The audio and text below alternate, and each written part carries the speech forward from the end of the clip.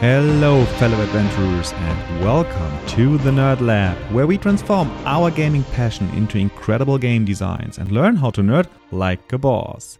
My name is Marvin, and I'm an ambitious game designer on my quest to develop a cooperative fantasy card game. For this podcast, my vision is to take you with me on this exciting journey.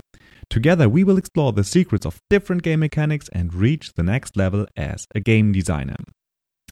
Today's episode is about point scoring mechanisms. So here is why I'm talking about that strange topic. The first reason is probably because it is some kind of mechanic or aspect of a lot of board games. And the second reason is because last weekend we had very bad weather here in Germany. It was very cold and rainy and snowy outside. So I decided to play some games with my children and especially my son. And we decided to make our own game. And so we talked about a few ideas, and my son told me that he really likes insects, and so we drew a bunch of insects on cards, and then decided what the cards should mean. And we ended up with a game that is that goes into the direction of let's say Sushi Go or Point Salad or all of these other, let's say, drafting games that at the end you score points based on the cards that you acquired. And the game turned out to be a lot of fun.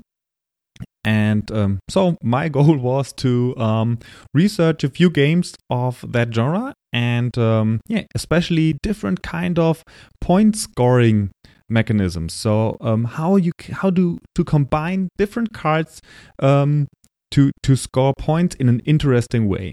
Because I think I need to extend the game a little bit to just to keep my son interested.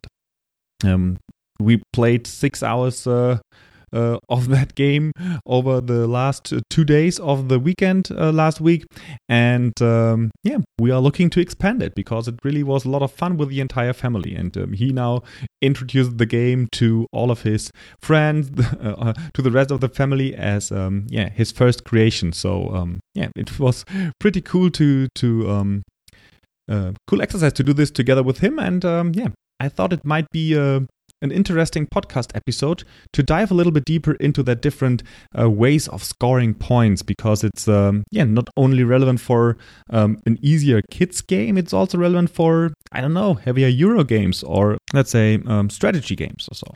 So before we go into the nitty-gritties of this episode, I wanted to talk a little bit about let's say aspects of point scoring. So there are different things that you can use in your game. For example, the point scoring could be hidden or it could be revealed. And the question really is, should it be hidden or not? I would say that depends. If the point scoring is hidden during the game, that means that the players who are losing, they will probably stay a little bit more involved and motivated because they do not really know that they are losing. And also players don't get too distracted from computing the entire scores of all the different players to see how they are doing. But on the other side, it can also have a positive effect if the information of the points is available, because you always know who the leader is and you can specifically attack that leader. So this is some kind of a comeback mechanic, or it can become or support a specific comeback mechanic. This can be definitely an advantage, but it can also end up as a disadvantage if this ends up in a lot of politics and ganging up against one player, or can even lead to some kind of king making where some players really fight against each other and take away the points from each other, and maybe one that is staying behind, just looking, staying passive, at the end wins because he didn't spend a lot of resources. So it really depends on the kind of game if you want to make the scores hidden or not I personally prefer if they are hidden, but that's just my personal preference. And I only wanted to tackle this topic in today's show on the side anyway. So another aspect that you can consider is if you want to have multiple ways of scoring. Let's say in the end you could only, count the number of cards, and that could be your scoring mechanism. Which would be absolutely fine, depending on your game. Or you could count your coins that you collected. But you can also have a game with different or multiple ways of scoring. For example, you could score your research result by counting the number of technologies you researched, or counting the number of troops you have, or whatsoever. So having that pretty much goes into the direction of different goals or win conditions in the game. So I think personally it's always a good idea to have multiple ways of scoring in a game. But as mentioned, this also pretty much depends on your game. But I just wanted to mention here because it really is also something that you have to consider when you think about point scoring. For the kind of games that I'm looking at today, which are pretty much about some kind of card distribution mechanic, like a draft in the beginning, you always have multiple ways of scoring. So it's not only just one possible way, it's always different combinations of cards score in a different way. And I really enjoy that about those games because it allows for multiple and different and various tactics, which is something I really enjoy in those games. And the last introductory topic is the scale of your scoring points. So in the end, it is a difference if you win with 5 victory points or with something like 200 victory points. Large scale really allows you to balance things more granularly as a game designer, but it will also make, let's say, the lower number points less exciting for your players.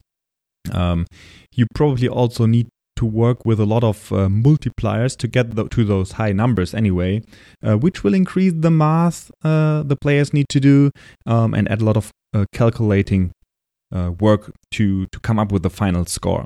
So here is also no wrong or right.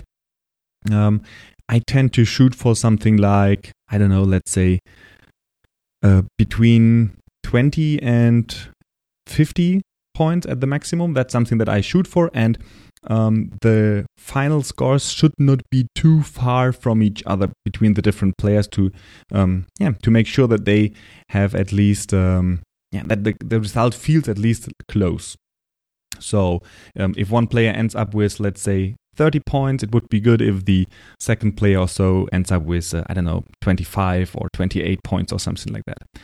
That will not always be the case, of course, and that's not something you can always impact or influence, but it should be some kind of design goal to make it close.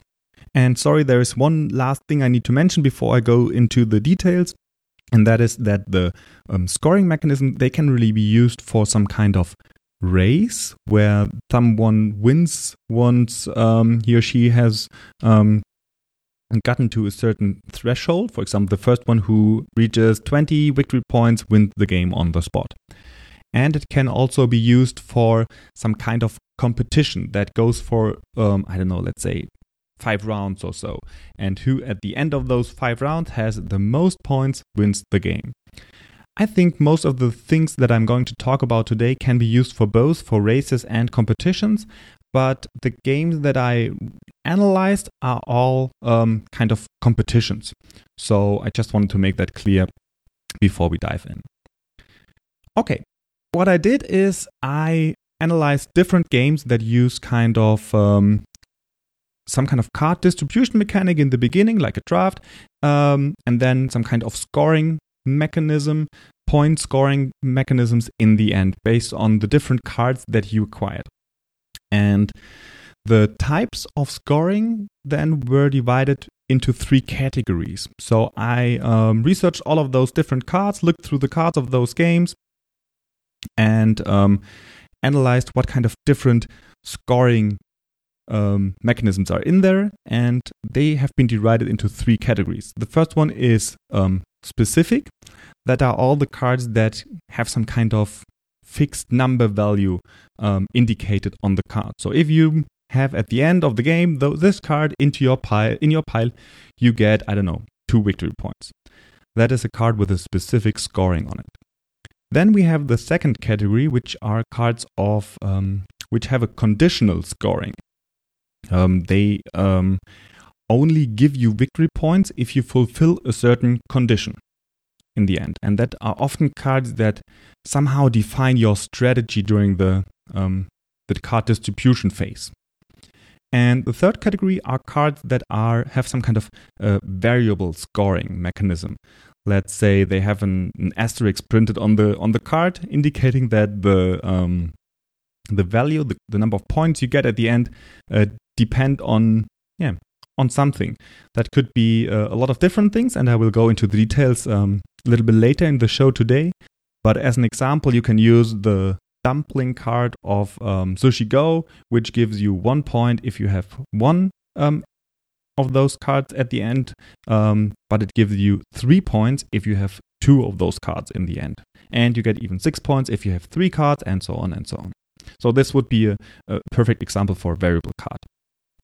But before we start with the variable cards, let's start with the first aspect of the scoring mechanism, which would be specific cards. And to be honest, there is really not much to say about specific cards because they have a static value printed on them and they do not much else. The only thing they are really used for are, let's say, they become kind of combos with other cards. So they are often required to activate conditional cards, for example, or they can interact with variable cards. So they are more or less the plain vanilla boring cards in those games, but most of them have them to some degree. In the game that I designed with my son, this would be the frog. And yes, I know, I told you it's a game about insects and the frog is not an insect, I know.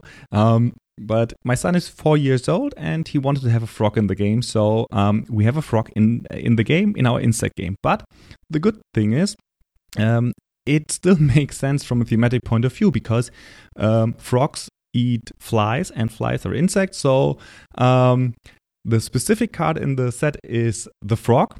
And the fly is the conditional card, because when you pick a fly in the end, it will multiply the value of one frog times 3. So if you have a frog, it gives you 2 points at the end. But if you have a fly that can be eaten by the frog, you get 6 points at the end instead of 2. But if you have the conditional card, the fly, and you do not have a frog, you don't get any points. You get 0 points.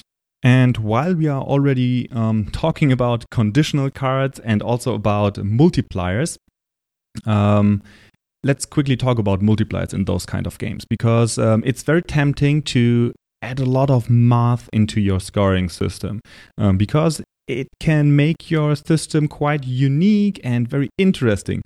Because you can come up with some kind of calculations and equations that have never been done before. And don't get me wrong, multipliers are really great because if you can multiply something, you can get to higher numbers very quickly. And that is something that players are looking for. They try to maximize their strategy. So they will be picking multipliers quite highly. So they are exciting and motivating, but they are also dangerous because your scores will vary widely, because if one player has some kind of multiplier and the other player does not, that means that he or she will probably win by a good margin.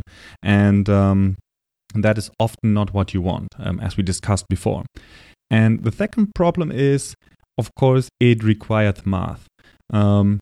in my case, with the frog and the fly, that was kind of intentional because I want my son to learn how to multiply. So that was one reason why I put it in the game. And what I think makes sense is to somehow restrict the stuff that can be combined with each other, especially when it comes to multipliers. For example, I made it very specific that the fly can only be combined with the frog.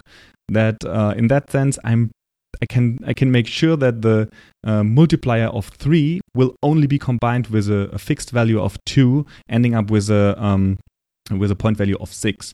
That is an equation that my son can solve, and by adding the restriction that you can only it only multiplies one other frog, it doesn't go out of hand. So that was something that I wanted to make sure in the game that you cannot just win by having one fly and all the frogs. But let's look at some examples of probably better game designers than I am, and how they use those conditional scoring mechanisms. And I would like to start with a game that's called Cat Lady. And I think it's a really innovative game with some very interesting ideas. And the game is also a drafting game, but the draft is a little bit different than just having a hand of cards and passing them around, because you have a kind of 3x3 grid in the middle of the board or the table. With face-up cards. So you have 9 cards with 3 rows and 3 columns in the middle. Whenever it's your turn, you can take 1 row or 1 column. That means you pick 3 cards at a time. And but you cannot just choose 3 random or specific cards from those 9. You have to go with rows or columns.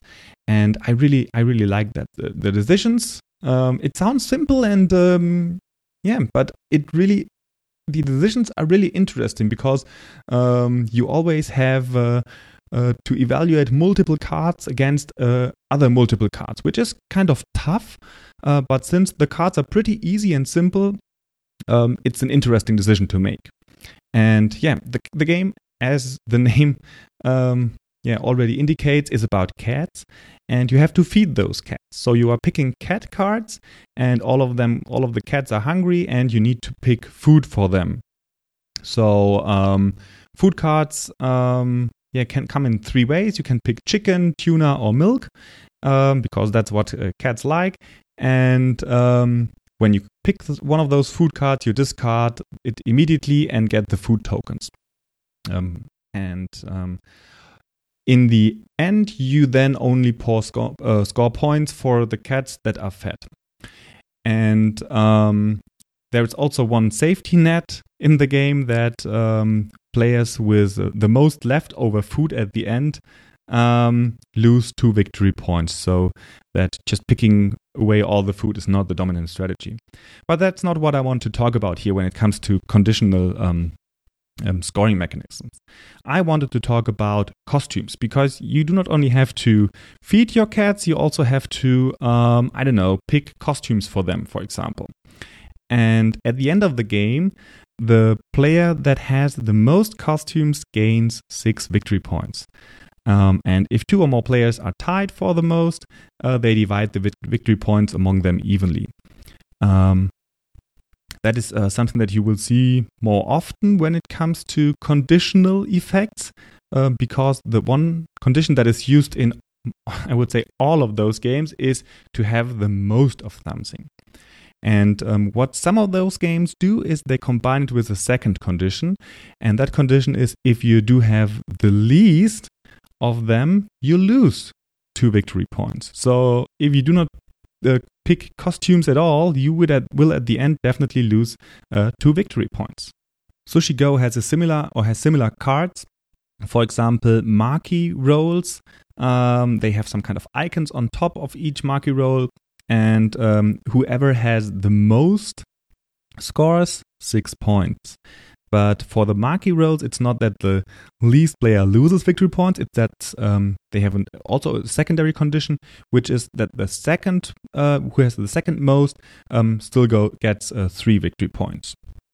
And they also have other cards like Uramaki, where the first player gets 8 points, the second player gets 5 points, and the third player gets 2 points. But of course, in Sushi Go, you also have the equivalent for the cat costumes. You have the Temaki, which say who has the most of them gets 4 points, and who has the fewest gets -4 points. In Sushi Go, you also have tempura and sashimi. Tempura says you need 2 of them to get 5 points, and sashimi says you need 3 of them to get 10 points. So I consider them to be conditional, because if you do not meet the condition of having 2 or 3, you score 0 points. But I could also see adding them to the score mechanism category of variable scoring mechanisms. Then another one in Sushi Go is soy sauce, which says at the end of a round in which soy sauce is played, all the players compare how many different colored backgrounds they have among the cards that they have played. So it's not about the card itself, it's about the another aspect of the card, the colored background. Who has the most different colors gets 4 points. So you do not know if this card will occur when you pick. So you need always have to put that into your mind a little bit. If someone plays that card, it's always good to have different colors of the background. Then there comes a similar card to my fly card in my game. That is the Wasabi. And when you play a Wasabi card, it has no effect. So it is 100% conditional. And the condition is that the next nigiri card that you play will be placed on the Wasabi card, and it will the points will be tripled at the end of the round. But you can only place 1 nigiri on top of the Wasabi. So, if you have a Wasabi and don't pick up a nigiri in that round, you don't get any points. And there are more cards in Sushi Go, and I will quickly go over them because I think it might help someone to spark some ideas out there. For example, there is the green tea ice cream, and at the end of the game, if you have 1, 2, or 3 green tea ice cream cards, they are worth 0 points. But if you have 4 green iced tea cards, you score 12 points. So if you want to go for them, they define your strategy because you want to get all of them.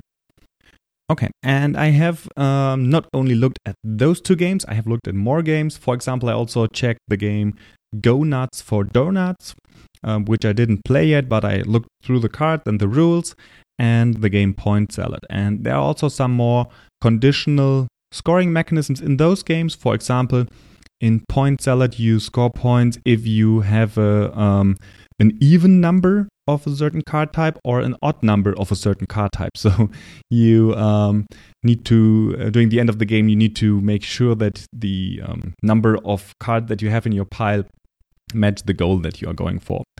And in Go Nuts for Donuts, which is a game about crafting donuts, you have, for example, a maple bar, and you score 3 points at the end of the game if you have more than 6 types of donuts. So that in Magic, I would say this is a go white strategy where you try to get more different type of donuts. And there are also other scoring mechanisms. Most of them we have already seen, but I want to highlight here the ones that we have not heard of yet. For example, we have the Maple Frosted, which scores 5 points at the end of the game if you have the fewest cards of all players. And that can happen if, in some games, that can happen. In other games, it can't, because depending on your distribution mechanism. And let's say you have some way of discarding cards, or you have some kind of distribution mechanic which allows some players to gain more cards than others. So this would be a way of giving players some kind of victory points for not picking as many cards as other players. or getting rid of some of the cards. And we have the Mucho Matcha, which also scores 3 points at the end of the game if you have fewer than 7 types of donuts. So you can get points if you have more than some types of donuts, and you can get points if you have less or fewer types of donuts. So those cards, as mentioned in the beginning, those conditional cards, they really define your strategy and help players to guide a direction what cards to pick. So that typically also leads to some kind of strategy that forms over time during those distribution mechanism in the beginning. So in the first picks will be pretty difficult and hard because you do not really have a direction, you do not know what your strategy is. But the more of the conditional cards you pick, the better you know what kind of other cards you have to prioritize. And that's also just an aspect that I like about those kind of games, and that really comes with the conditional cards and conditional effects. So you need them to have this effect in your game. Okay, now let's get to variable cards. When we talk about variable point scoring mechanisms or cards, they are pretty close to the conditional cards, but oftentimes they do not have the condition to either score points or don't score points. The question that they ask is often just how many points they deliver or score. And so they do not have that strong of a condition, and they're oftentimes not forcing you into a specific strategy. They are just getting better, for example, with the amount of cards you have. But there are also very interesting variations. So let's take a look at them. The best example probably is the dumpling card of Sushi Go, which says if you have 1 copy, you get 1 point. But if you have 2 copies, you get 3 points. And if you have 3 copies, you get 6 points. And 4 copies give you 10 points, and 5 copies give you 15 points. So that does something interesting to the game. So it's not only a variable scoring mechanism, it also comes with some kind of progression in the game, or it adds some kind of progression to the game, because the longer the game goes, the more points per action or per card that you pick can be achieved.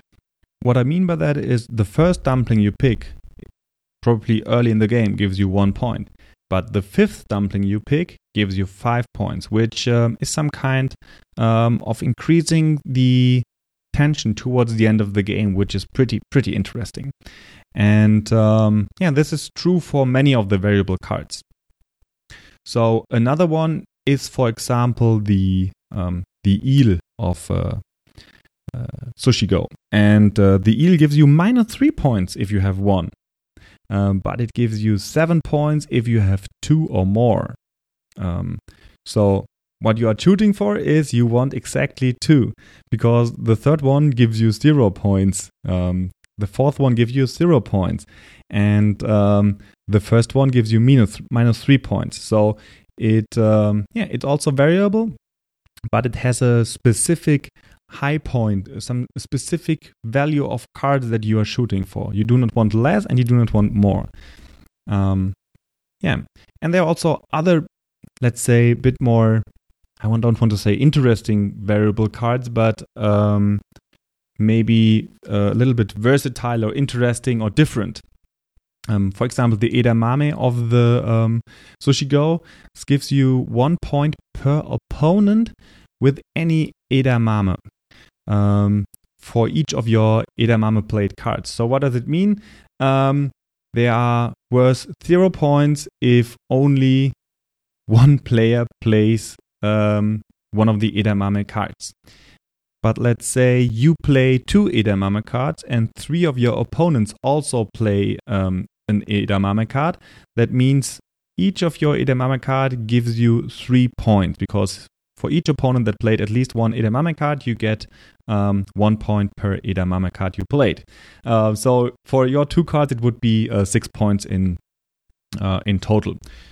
And I like that, because want to have a lot of edamame cards, but you also need to make sure that the opponents have those cards. And in best case, you would also like to distribute them between the opponents. And maybe your game even gives you the chance to distribute specific cards to opponents, which would be very cool kind of strategy.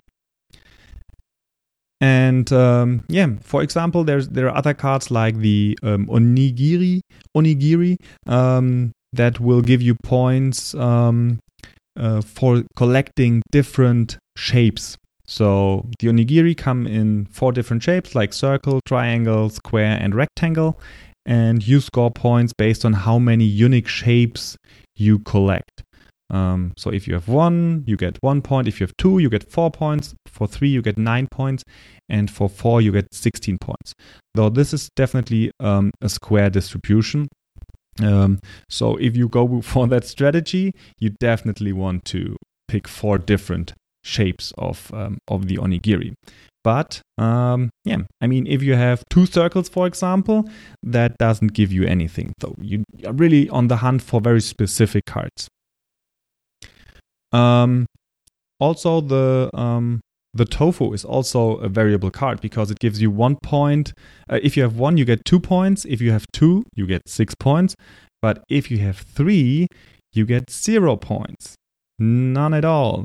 So, you have to make sure you don't get the third one. And another card is the T card. At the end of the round, you count the number of cards in your largest set of cards with the same background color. And then the T is worth 1 point per card in that set. So if you pick it early, you can then also adjust your strategy and try to pick only, or at least value cards of a certain color a little bit higher than you would otherwise. And the last card from Sushi Go is the fruit card. And at the end of the game, all players score 3 types of fruit. For example, watermelon, orange, and pineapple in that game. And you then add up the scores depending on those different fruit icons. And what this is, it's really like some kind of let's say table or matrix that you have to use to calculate the number in the end. So it's not really kind of math you need to make. It's more like a lookup table where you then look, okay, I have 2 pineapples, that gives me 3 points. I do not have an orange, that gives me, unfortunately, -2 points. But I have, I don't know, what did I forget? Watermelons. I have 5 watermelons. That gives me 10 points. So these kind of lookup tables is something that you see also in many of those games. It's also in the Cat Lady game, where you, for the cats, if you remember the cats, you need to feed them, you need to dress them, and you also need to collect some toys for them. And when you take a toy card, you also collect it as a form of a set. And in the end of the game, you gain victory points based on the number of different toys you have. And you can score those sets multiple times. So in the game, you have, a mouse toy, you have a cat tower, and what is the third one? Some kind of wand that you can use to play with those cats. And if you have one set of all of those, let's say you have 3 different toys, you get 5 points per set. But if you have another set full of, where you only have the mouse toy and the cat tower, that is a set of 2, you get at least 3 points. And then you have another set with only 1 toy, where you only have the mouse, that gives you at least 1 point. So it's kind of, I collect a set of different cards that belong together, and the more I have from a set, the more points I get. And at the end, I look into my lookup table and count my and calculate my victory points. There's another game called Sundae Split. This is a game where you have to build the best ice cream sundae from some ingredients. It's an ice split. You choose game. So it's not a real drafting game. But I don't know how many cards you put together, but you create different kind of piles, and then the opponent can choose one of those piles and you get the other one. And the game consists of 3 different ice cream flavors. You have vanilla, chocolate, and strawberry. And you have 10 of each of those cards, I guess, or I think. And you have then special cards that impact the scoring at the end. For example, you have cards like bananas, where as we have seen before, the player who has the most of the bananas gets 10 points, and the one with the second most bananas gets 5 points. But the card that I wanted to mention here or highlight here is the cherry, because it's a variable card and it has a variable multiplier. So the number of cherries you pick defines the multiplier. So let's say you picked 5 vanilla cards and 2 cherries. That would mean you then multiply the 5 vanilla cards with the 2 cherries. So you would get 10 points. But if you collected 3 cherries and 5 vanilla cards, the multiplier would increase to 3, though you would get 15 points. 5 vanillas and multiplied with 3 cherries. So I didn't play the game, but I was a little bit concerned that this could get out of hand quite quickly with the number of cherries, and cherries would be a very high target to pick, because increasing a multiplier with one card from 3 to 4 could be quite good if you manage to focus on one of those flavors. Okay. There are a few more things that I want to talk about. First of all, I want to talk about loss aversion, because as you have seen with the variable cards and also some of the conditional cards, they can also give you negative points. And that is something from a psychological point of view that can be very frustrating for players. So in my game, I also have a card. If you have one of those cards, you get 5 points. But if you have more than one of those cards, you get negative 3 points. And I thought this card would be really, really cool, and I enjoyed playing with it. But my son hates that card. He really hates it. Even if he wins the game, he is disappointed at the end. It feels like losing for him if he's not able to manage to only get one of those cards. Getting negative points is so bad for him.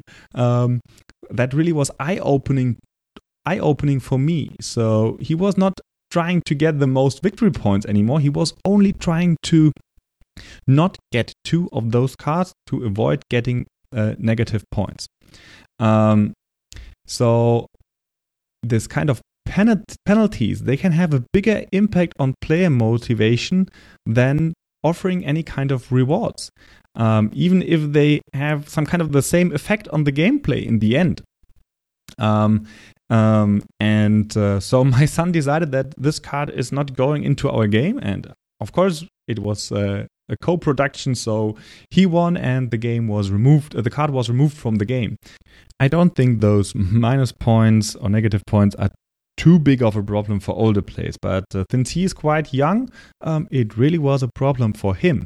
So for our game, we removed those cards. But I also found some mitigation tactics for having this loss aversion in games, and they can be quite interesting, to be honest. So, for example, in Sushi Go, you have the takeout box. And when you play it, you can immediately choose any number of cards that you played on previous turns and flip them face down. These cards will then no longer be considered in the end of the game. Instead, they are counted as a card with 2 points, with a static card with 2 points.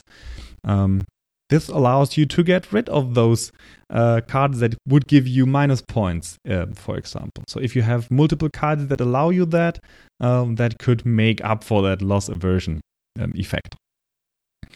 In the Go Nuts for Donuts game, you also have a card that does a pretty similar thing. That is the coffee. And that will give you, at the end, it will give you 1 point for each card that gives you negative points.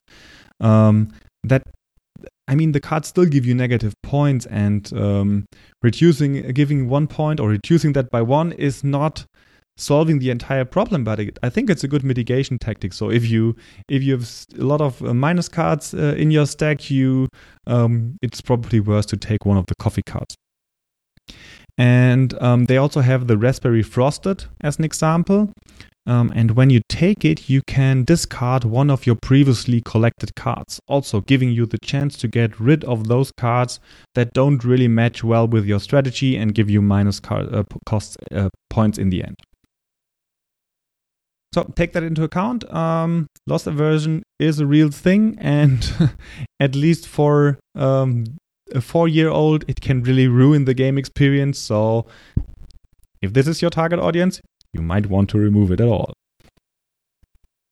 One more thing I want to mention are cards that are very game specific, and they are often not exactly about point scoring, but more on they target the other mechanics around the point scoring, and they interact with the kind of how you distribute the cards in the beginning, for example. But I think they are really interesting, and I wanted to mention some of them. Because I think they make those games unique. For example, in Sushi Go, you have the chopsticks, and they allow you to, or will let you take 2 cards on a future turn. So you pick the chopsticks first, and then later in a pack, if you see 2 cards that you really like, you pick those 2 cards and put the chopsticks back in the pack, so that someone else can pick up the chopsticks later on. You also have the menu card, which will allow you to draw 4 cards from the unused deck. And you may look at them and then choose 1 card to play it immediately. And the other 3 cards will be returned to the deck then. That will give you some kind of additional shot to look or search for a very specific card that you want to get. Then you have the spoon card.